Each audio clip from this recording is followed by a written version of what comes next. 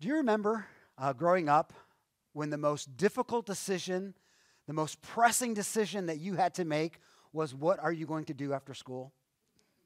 You remember that? It's like, am I going to go ride bikes with my friends? Am I going to play video games with my friends? Or am I going to watch cartoons with my friends? You remember? Remember that? Like, that was the most pressing decision that you had to make, and it was difficult. I've noticed as we get older, though, the questions that we have to wrestle with get a little bit more complicated. Have you noticed that? Like, after high school, what am I going to do with my life? Am I going to go into the trades? Am I going to go to college? And maybe an even more important question is, how am I going to pay for college? Right? Like, how am I going to do that? After you get done with college, the question is, like, what am I going to do with the rest of my life? I know what my degree is, but do I really want to give 40 to 50 years of my life pursuing this? Like, that's a big deal, right? Would you agree? Like, that's not a small decision that you're making. And then maybe equal to that is, like, who am I going to do life with? Like that. That's a big decision. And all of these decisions have consequences and blessings attached to them based on the decisions that you make. Like, it would really stink to make a career decision that you hate. Wouldn't it? It's like 40 years of this. Or you marry the wrong person. You're like, 40 years of this. Right? That would be awful, right? And if you need help, let me know. We do counseling. But I'm just saying, like, these are big decisions that have, like, lasting implications. Today, what we are talking about is probably the greatest decision that every single person has to make. Not everyone makes the decision about who to marry. Some people, they never get married, and that's fine. But this is a decision that every single person who's ever lived has to wrestle with. And the consequences of this decision, I didn't start my timer. There we go. Let's start over. No, I'm just kidding. So this decision has not only implications for today, but for eternity. And so the question, the decision that we have to wrestle with, who is Jesus? Who do you say Jesus is? So we're in this series called Unveiling Jesus because we're wanting you to see from the scriptures who the Bible says Jesus is, because we all have an idea of who we think he is, right? Last week we opened with the Talladega, prayer that Ricky Bobby prays to the 8-pound baby Jesus because he likes the 8-pound baby Jesus, right? So we all have this idea of who Jesus is, and a lot of times it fits who we want him to be, right? Like, we want this loving and caring and kind Jesus. But we've looked at the first week that Jesus actually is judge. And that might not be the type of Jesus that we want in our life, because Jesus has the right and the authority to say this is right and this is wrong. And if that conflicts with your belief of right and wrong, what do you do with that Jesus? Do you go back to the baby Jesus, or do you say this is the Jesus that I have to wrestle with? And then last week we talked about Jesus is greater. He's greater than our emotions, our feelings. He's greater than our traditions. He's greater than our politics. Like, he's greater than. And if he's greater than, then what do we do with when we put things above him? Like, this is things that we have to wrestle with. So Jesus has been walking with his disciples for 3 years. So he's been born, did the baptism thing in the wilderness, and the last three years of his life, he has been walking and teaching, interacting with them, interacting with the communities, and like fighting with the religious people, the religious leaders of that day. So we're in Matthew chapter 16. Matthew chapter 16, Jesus is only weeks away from dying. And so we're just weeks away from Easter, and that's when we'll wrap up this unveiling and talking about Jesus on Easter. But for 3 years, Jesus has been talking about who he is and doing miracles, healing people, water into wine, walking on water, people who have died, he's raised. I mean, he's done all these things, and yet people still have a question of who he is. So in chapter 16 and verse 1, we won't read it, but you have two religious entities, the Sadducees and the Pharisees. Think of them as the religious Republicans and the religious Democrats. They don't like each other, just like the Democrats and the Republicans don't like each other, right? So these are the religious ruling class of Israel that have different theologies and different beliefs from each other. And so they don't like each other. But yet, the Bible says they come together to try to trap and trick Jesus. That's their one common thing they have in common, is they both hate Jesus. Why? Because he's helped people? Because he's fed people? Because he's healed people? Like, what has he done that would make you so mad that you want to get rid of him? Well, what he's done is he doesn't match their identity of who God is supposed to be. And if you think about it, I was thinking through this myself. It's like when I question not if Jesus is God, because I know that he is. I mean, I've come to that belief. But I do question his goodness sometimes. And I question his goodness when bad things happen. When I see tragedies, and I'm like, well, couldn't he have stopped that?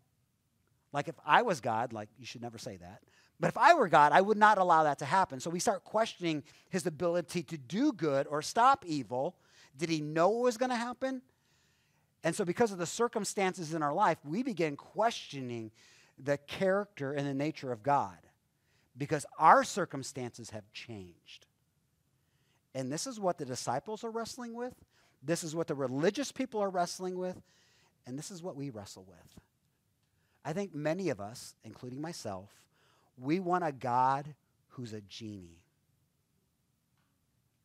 Rub the lamp, which means I went to church today. Give me what I want. Rub the lamp. I've given at church today. Give me 2 things I want. Right? Like we treat him as if he's a genie. That's the Jesus we want. We want the genie Jesus. Put that on a t-shirt, right? I want the genie Jesus. Gives me what I want. But is that really who Jesus is?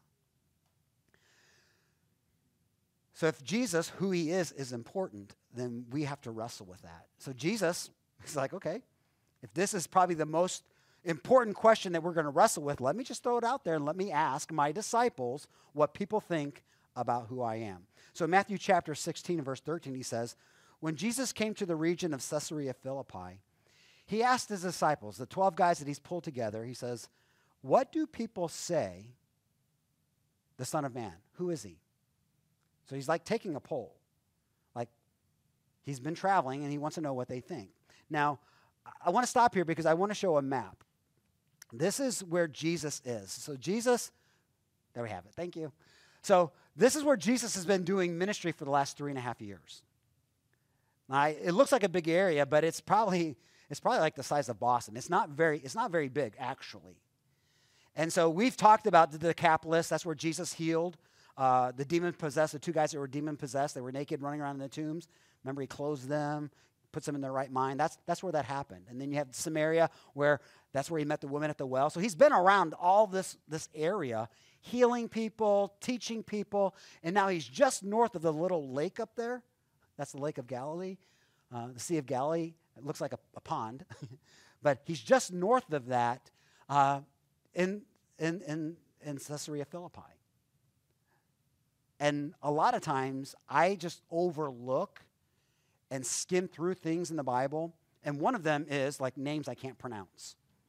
Do you do that? You're like reading through and going, I'll just call him Jim. I mean, I can't pronounce that.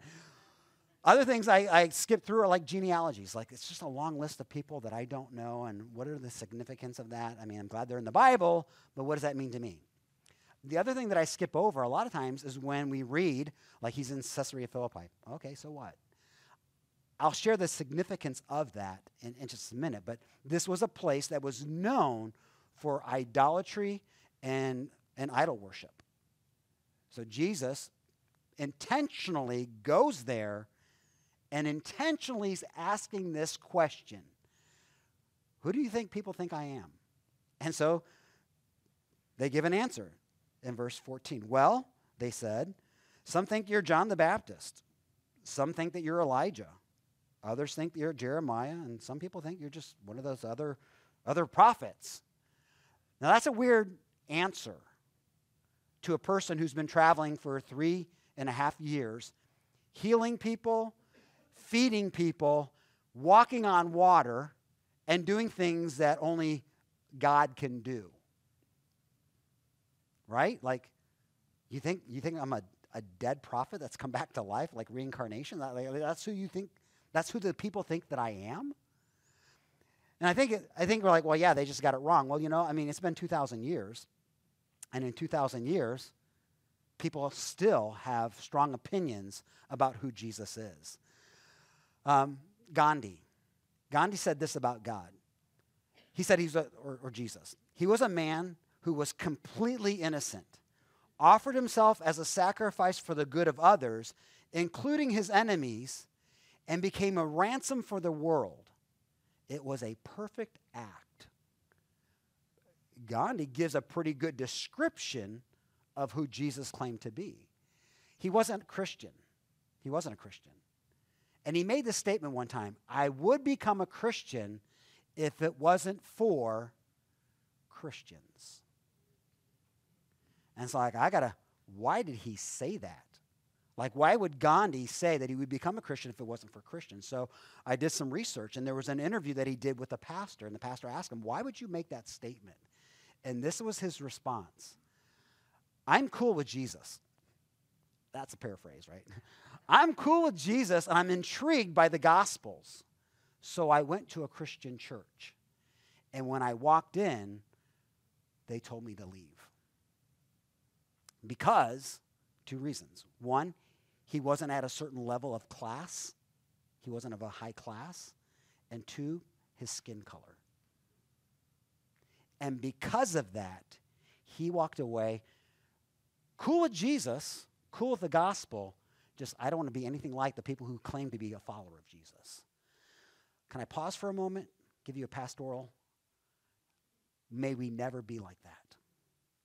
May we never exclude people because they don't look like us or think like us. Let me encourage you, before you leave every service, find somebody that you don't know, you're not familiar with, and introduce yourself. I don't want us to be a church that doesn't feel welcome to people who've never been here. Okay, pastor moment over. Okay? So Gandhi's like, I would become a Christian, but Christians are pretty bad people. Napoleon, the little short guy, he said this, I know men, and I tell you that Jesus Christ was no mere man. Between him and other people in the world, there is no possible comparison. Alexander the Great, Caesar, and even myself have founded empires, but we founded them on force.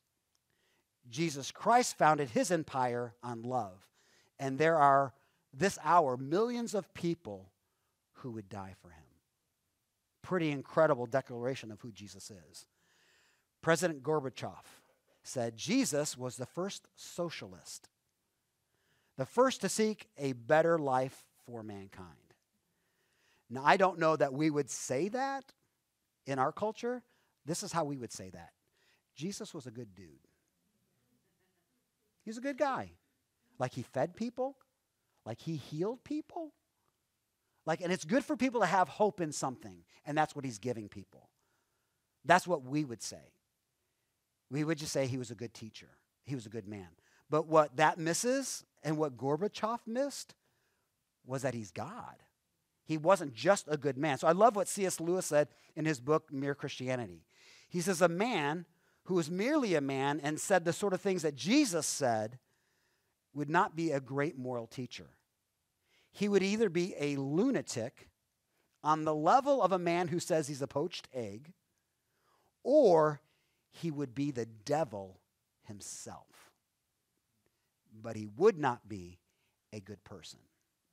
I read a sermon one time. The title of it was Lunatic, Liar, or Lord. Which is Jesus? He's a lunatic if he thinks he's God, but he's not. He's a liar if he thinks he's God and he knows he's not, but he tells everybody that he is. Or he actually is Lord and he is God. And again, that's the question that we all have to wrestle with. Who is he? So you can't take a poll of people to find out who you think Jesus is. So Jesus sees that, and so that's his introduction. So he says, well, you know what? Let me ask my disciples who have followed me what they think. So verse 15. So he turns the question. He says, okay, but what do you say about me? Who do you think I am? And, of course, Peter, which, if you've read the stories of Peter, you're like, what's coming out of his mouth next? Like, what is he going to say? Because he's the spokesperson, or he thinks he's the spokesperson. And I would say like 90% of the time, he's just like putting his foot in his mouth rather than speaking truth. But actually, he gets it right. Verse 16. So Simon Peter answered, "You are the Messiah." Other translations say the Christ. It's just the title for Messiah. "The Son of the living God." Wow, Peter, you finally got one right. That's awesome. Like, you are the chosen one. You are the person that was prophesied in the old Hebrew scriptures from the very, very, very first book in Genesis. Like, you are the Son of God. You are God in the flesh. You are Emmanuel. You are the good shepherd. You are the light of the world. You are the bread of life. You are the way, the truth, the life. This is who you are. And Jesus' response to him in the next verse is, "You are blessed, Simon, son of John, because my Father in heaven has revealed this to you. You didn't learn this from humans." So he says that Jesus is the rescuer. Jesus is the one who's come to rescue all mankind. And Jesus says two things. One, you are blessed because you know this. Because not everyone does. Some people think I'm a dead prophet or my cousin John the Baptist. Like, the fact that you know who I am, you are blessed. If you know that Jesus is God and you've received him, you are blessed. You are blessed to know that. But that wasn't revealed to you because you went to a good church service or you saw a miracle in your own life. He says humanity, miracles, they don't point that Jesus is God. Now, they point to that there's something special about him. Like creation. Creation reveals that there is a God. But it doesn't give us enough revelation to say that Jesus is that God and that what he did for us on our behalf is what saves us. But it gives us an idea that we're not here by ourselves, right?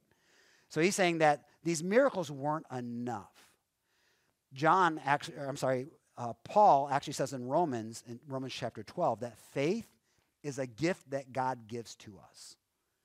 The fact that you believe this, Peter, is a gift that God gave to you. You didn't get it from somewhere else. It also goes on in that chapter to say that those who present the gospel, it says, how beautiful are the feet of those who preach the gospel.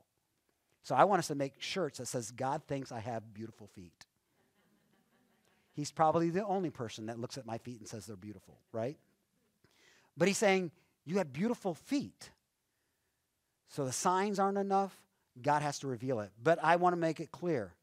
We are still all responsible for what we believe about Jesus. It still lands on your lap of what you believe about Jesus. Jesus does not have grandchildren. Meaning, you're not all set because your parents believe or your grandparents believe.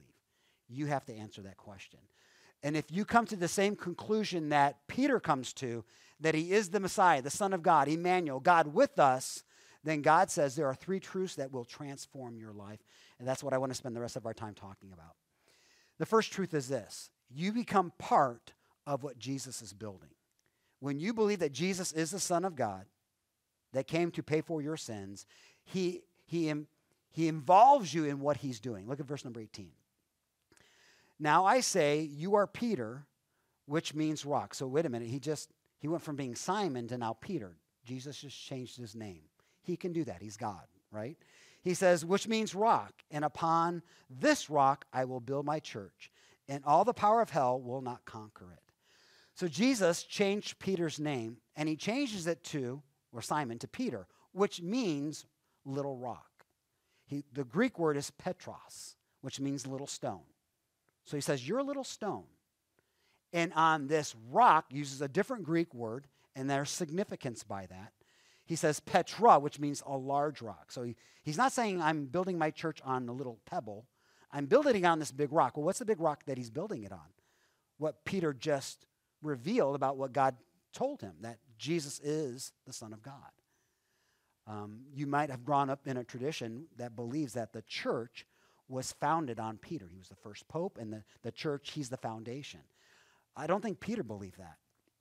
In a letter he writes to a church, in his first letter, 1 Peter chapter 2, he says this, you are becoming you are coming to Christ, who is the living cornerstone of God's temple. So he's saying that Jesus is the cornerstone. He was rejected by people, but was chosen by God for great honor. And you are living stones. You guys are the Petros. You guys are also little stones that he's using to build his temple. And what's more, you're holy priest. Through the mediation of Jesus Christ, you are offering spiritual sacrifices that please God. As the scripture says, I am placing a cornerstone in Jerusalem, chosen for great honor. And anyone who trusts in him, who's the him, Jesus, will never be disgraced. Paul, in Ephesians chapter 2 says, together we are his house, building on the foundations of the apostles and the prophets, and are the cornerstone, again, who's the cornerstone? Jesus Christ. We are carefully joined together in him, becoming a holy temple for the Lord. Through him, even the Gentiles, not just the Jewish people, but the Gentiles are being made part of what God is doing through his Spirit. Paul said again in 1 Corinthians that no one can lay a foundation than the foundation that was laid, which is Jesus Christ. So the foundation of the church is not the pastor, it's Jesus Christ. That's why on the door it doesn't say ministry of Ken Not. This is his church. The Bible says that he's the head of the church and that we are the body parts. So I am the pastor of this church. I am the shepherd of this church. I am the chief servant of this church. But this is not my church. This is God's church. He's the one that's building it. But he says that we get to be a part of that. Notice he says, I will build my church. This is his. He's the one that's building it. So what he's building is not a building.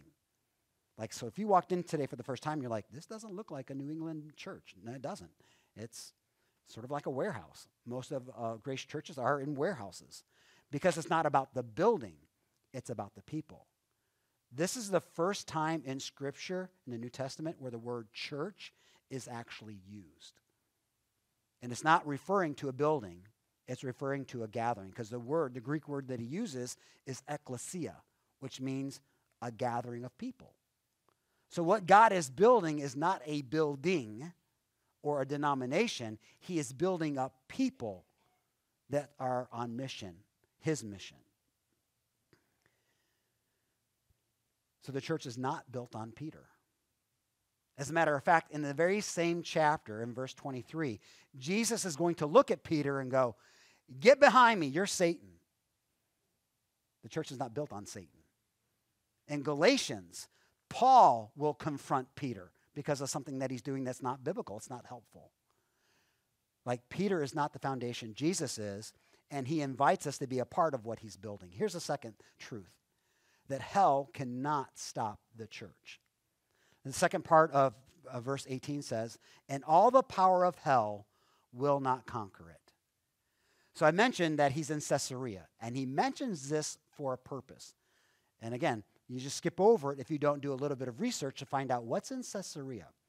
In Caesarea, King Herod has established himself in that region. And so he has erected monuments and signs and temples for false worship. And one of them, I'll have you throw up the slide, is this temple, is this place where they would worship an idol called Pan, P-A-N, which was a false god that was half goat and half man. And so in this cave, that's what it, so this was called, just so you know, this was called the gates of hell. Okay, show the next slide. What they would do is they would lay their children on that rock right there, and they would offer their children as a sacrifice to the false god Pan. And the reason they called it the gates of hell, because Josephus, who was not a Christian, he was a Jewish historian at Jesus' time, they said that they tried to find, this is a spring there, they tried to find the bottom of the spring, and they could not find the bottom of the spring. So they believed that it was the gateway to the abyss, to hell. So Jesus, I want you to get this. Jesus is standing in front of the gates of hell, And he's saying, what I'm establishing, this will not prevail. It takes on a whole new context when you read and understand. Like Jesus, this is not baby Jesus. This is not cute Jesus. This is Jesus standing in the front lines saying, I am kicking demons' butts and taking names. This is the Jesus that's standing here in front of the gates of hell saying that what I'm establishing, this will not happen. It will not overthrow it. The church, the Bible, has been under attack and has been tried to be wiped out ever since the conception of it. And yet we're still here today. And we still have the Bible in many different translations. It will not be thwarted. And so Jesus standing. The next slide shows what it would look like in Jesus' day. So it wasn't this just a huge cave. Those were actually like really nice temples that people would go to offer their kids. And Jesus says that the gates will not, this will not affect my church. Here's the third truth, that the church has the keys of the gospel. Look at verse number 19. And I will give you the keys of the kingdom of heaven, and what you forbid on earth will be forbidden in heaven, and what you permit on earth will be permitted in heaven. What are these keys? Many of you have keys. Keys help you get into your house, into your car, into work, right? Keys are the thing that open the door into something. And Jesus is saying, I'm giving the church the keys to the gospel. This is what he told the religious leaders of his day in Luke chapter 11. What sorrow awaits you, experts in religion of the law? For you remove the key of knowledge from people. You don't enter, and you prevent others from entering. This is the Gandhi story. That church did not allow him to enter into a relationship. And I believe there are churches that have lost their keys because they are no longer outwardly focused. Call them a social club, call them a committee, call them whatever you want, but when they don't care about what the people who are disconnected from God, you can't call them a church. These religious leaders, God says, you know what, I'm taking the keys away from you, and I'm giving them to my church. So we, as the church, we have the keys to the gospel, the good news. And he's commissioned us to go out and share the good news with others. The last couple conversations that Jesus has with his disciples, Matthew chapter 28. Jesus called them together, his disciples, and says, I've been given all authority in heaven and earth. Therefore, go make disciples. What is the disciple? Someone who has turned from their personal sin and called on God to forgive them. Go to all the nations, baptize them in the name of the Father, Son, and Holy Spirit. Teach these new disciples to obey the commands that I've given to you, and be sure of this, I will be with you into the end of the age. Until I come back, you can count on me being with you, building my kingdom, strengthening the church, attacking the gates of hell. He says this in Acts chapter 1. So this is after he's died on the cross, has risen, and now he's meeting with his disciples. He says, so when the apostles were with Jesus, they asked him, Lord, has the time come for you to free Israel and restore your kingdom? And I was reading it this week, and it just hit me. It's like, they still don't get it. They still think that he's establishing his kingdom. And Jesus is like, guys, I've told you, this is not, I'm establishing the church. I'm not establishing my kingdom. This is a movement of people. It's not a kingdom. This is what you should know. So he replied, the Father alone has the authority to set the dates and the times, and they are not for us to know. But you, this is what I want you to know, you will receive power when the Holy Spirit comes on you, and you will be my witnesses. That's what I want you to be. Take the keys that opens the kingdom of God, reveals who Jesus is, because that's what the gospel does, and I want you to go into all the world. And in their world, that was Jerusalem, Judea, Samaria, and the ends of the earth. That is the truth. Once you recognize who Jesus is, that we are part of what he's doing, that nothing can stop it, and that we get to introduce people to the love of Jesus. So he's unpacking that. So the question that you have to wrestle with is, who is Jesus?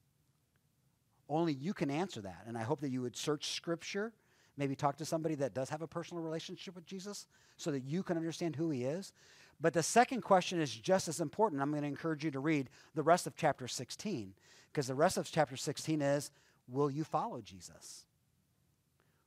Do you believe he's the Son of God? And if you do, will you follow him? Will you count the cost? Dr. Adrian Rogers is a pastor that I respect. He's since passed. But he made this statement. It's free to receive salvation, but it is costly to follow Jesus. It will cost you to follow Jesus. And it might be that you have to give up what you believe about Jesus to really accept who Jesus is. There might be things that you want to practice, do, be a part of, and God says, that's not what I want for my children. I want you to be different. You're a called out assembly. So in way of application, I think you need to ask yourself these questions. And this is personal. This is something you have to wrestle with. And the first question is this. Who do you say Jesus is? Who do you believe he is? Your answer to that could change the trajectory of your life. If you think he's just a good man, then why would you just follow a good man? There are a lot of good men and women. But if he is the Son of God, that changes everything. And I guess the second question is, if you do believe he is the Son of God, does your life match what you believe about Jesus? See, I don't struggle with who Jesus is. I've settled that. I believe he's the Son of God. If you're struggling with that, we do have a class called Alpha that's going to begin meeting here in March for people who don't really understand who Jesus is and they want to know more about it. It's not for the person who's already come to faith in Jesus. It's for the person who says, I'm not sure I know who this guy is. That would be something for you. If you want more information, let me know. Oh. It is time to wake up. Service is almost over. Time to wake up. But if you have come to that place where you accept Jesus as your Savior and Lord, then the question is, does my life match the Jesus of the Bible? Now that's what I wrestle with. Because Jesus is love. And do I love everyone the way that Jesus loves them? That's tough. Jesus is judge. He says that this is wrong. Doesn't matter if I like it or not. It's got to be wrong. And I've got to adjust my life. Have you obeyed the gospel? Repented of your personal sin and disobedience and asked Jesus to forgive you? That's the gospel. The gospel is Jesus is the Son of God that died on the cross to pay for your sin so that you could be set free from your sin. The only thing is you have to ask. And if you believe that Jesus is the Son of God, then you are blessed because God has revealed that to you, because not everyone believes Jesus is the Son of God. But you still have to receive that.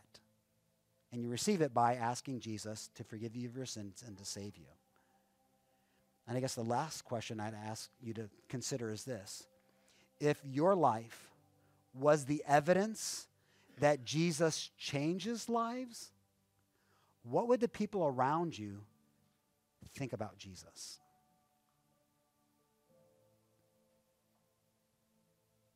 Like, you're the example of what it looks like to be a follower of Jesus. What would people think about your Jesus by watching your life? That's a very difficult question that we have to wrestle with. But it's one that I think we should wrestle with because of all that God's done for us. I'm going to ask you to bow your heads with me.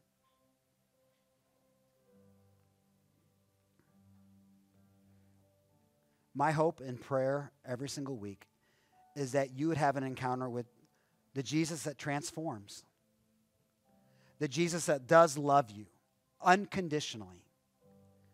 Like, he's not saying you've got to clean up your act before you can have a relationship with him. He says, I love you the way you are, but I love you too much to leave you that way. So once you've come to the realization that he is the Son of God and you've asked him yourself for forgiveness of your sin, His Spirit transforms your life and works in your life to conform you to be more like Jesus. And that's a process. That's a lifelong process. So that's why we don't judge people here, because we're just all in process. Some have been in process a lot longer than others, and that's great. But who is Jesus? Is how you live your life, does it match what you believe about Jesus?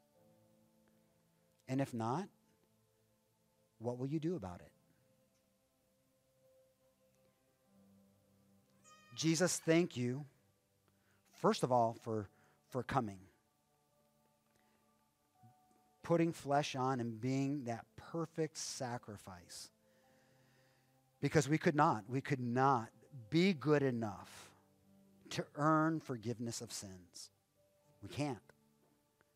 So it is a free gift that you give to us.